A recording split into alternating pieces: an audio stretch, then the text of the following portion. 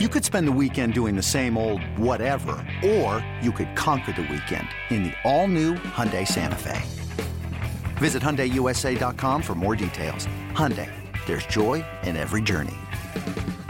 This episode is brought to you by Progressive Insurance. Whether you love true crime or comedy, celebrity interviews or news, you call the shots on what's in your podcast queue. And guess what? Now you can call them on your auto insurance too with the Name Your Price tool from Progressive. It works just the way it sounds. You tell Progressive how much you want to pay for car insurance, and they'll show you coverage options that fit your budget.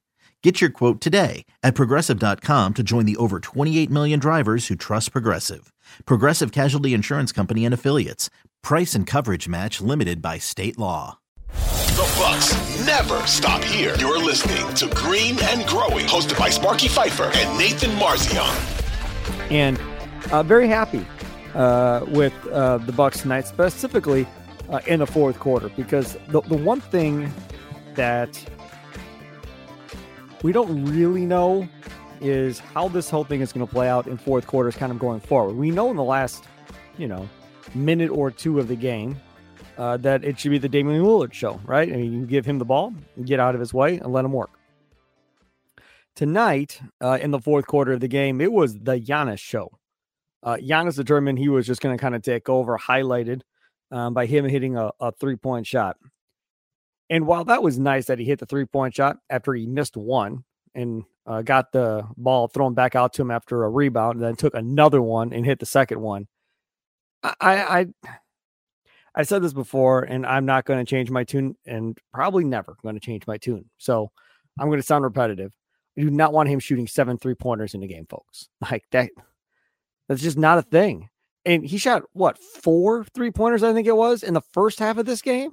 Didn't make a single one. Kept shooting, though. And I understand. It's the regular season. So maybe for the regular season, they told him, hey, Giannis, tell you what. Shoot as many threes as you want, buddy. Doesn't matter. Don't really care one way or the other. As long as we, win our fair share of games, doesn't matter. I mean, it's going to affect your field goal percentage, but doesn't matter to us as far as coaches go. It's win-loss. So if you want to practice in games, acting like it's practice or something and take a bunch of threes, go ahead. Now, if that's the philosophy and that's the mentality, but that's fine. I have no problem with that. As long as this mentality stops by the time the playoffs start, I'm fine. But if we tell him that he can shoot as much as he wants, green light, shoot as many threes as you want, Giannis, go get them. And then when the playoffs start, you're going to tell him, now we changed our mind. No more threes. He's going to lose his damn mind. So you better make it very clear as far as where this is going. Like, if it's going to be, okay, it's the regular season, do what you got to do. But when we get to the playoffs, we're going to pull this back a little bit. We don't want you taking all these threes in the playoffs. Now, again, if his three-point shooting percentage improves dramatically, and I mean dramatically, in the regular season, where that becomes a possibility, okay, fine. Then all this practice that he was doing during regular season games, like taking 7 threes and a win against the Nets tonight, is all worth it. But man, we talked about this before. I don't want him running into 5 people, and I don't want him shooting a bunch of threes. And here we are, shooting a bunch of threes, and they won, so no big deal. We move on, and even if they would have lost because it's a regular season game, it still wouldn't have been a big deal. But that's just one thing. Let's talk about a couple of other things in this game that is becoming very, very clear.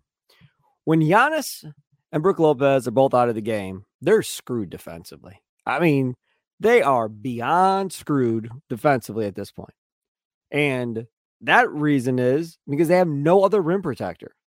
Robin Lopez is so bad, they won't even consider putting him on the floor at this point. In this game against the Nets, when both those dudes were out, and even when Giannis was out there, but was, having to guard somebody on the wing or whatever, it was essentially a layup line at the rim. I mean, there was absolutely nobody to stop these guys. Cam Thomas, you want to get a layup? Go run towards the rim. Go have yourself a field day. That is a big, big problem. And when we talk on this podcast and the Green and Growing podcast, we talk about the playoffs, right? It's not about the regular season. It's about the playoffs. And we're going to grow. We're going to get better. Things are going to go in the right direction. And as long as everybody's playing the right way by that point, cool. Well, We're only a few games in. It's only November. But that is something to be thinking about right now at this point. Because if I'm Adrian Griffin and his coaching staff, you have to think through all scenarios that could possibly happen in a playoff game, a playoff series, or whatever the case may be. And you don't know if Brook Lopez is going to stay out of foul trouble or even be healthy. You don't know if Giannis is going to, be able to stay himself out of foul trouble, because he has been one to get himself in early foul trouble and then have to sit for a while. So how are you going to play? Because you're not going to play Brook Lopez every waking minute. Like that's not going to be a thing. There's just no way. So how are you going to defend differently so you don't allow these dudes to just crash to the rim whenever they want? Because that was a definite issue this game, and we've seen it in the past as well.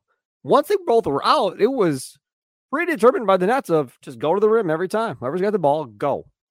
And let's see if they can stop us. And the answer was no. The Milwaukee Bucks could not stop you from getting to the rim when you wanted. They went to zone a little bit, try to force Brooklyn to shoot over the top of them. And again, it's another one of those situations where guys catch fire. And tonight, Cam Thomas caught fire. I mean, he had 45 points in this game. Took 33 shots, man.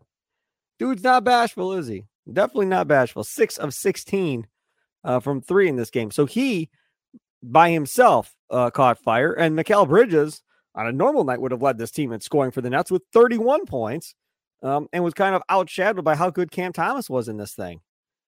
That's the thing where, and again, we talk about the shot blocking of Brook Lopez and or Giannis, and that being a big deal around the rim and having one of them on the floor.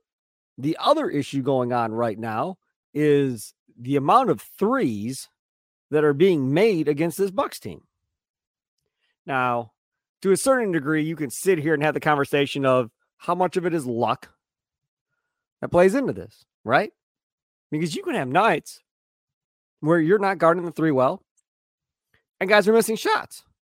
So when these advanced stats guys go look at whatever may be going on, oh boy, they must have defended the three well that night. They don't watch the game, but just based on numbers, oh yeah, they did really well against the three. In reality, it was no different than the other night. May have been worse, but the other team was missing threes. So your numbers look good. Right now, they're not defending the three well at all, and really haven't been. Now, does that change at some point? Hope so. I mean, you've got months to figure this out. And that's why everybody just has to take a breath sometimes. You'd be like, right? It's going to be okay. It's November.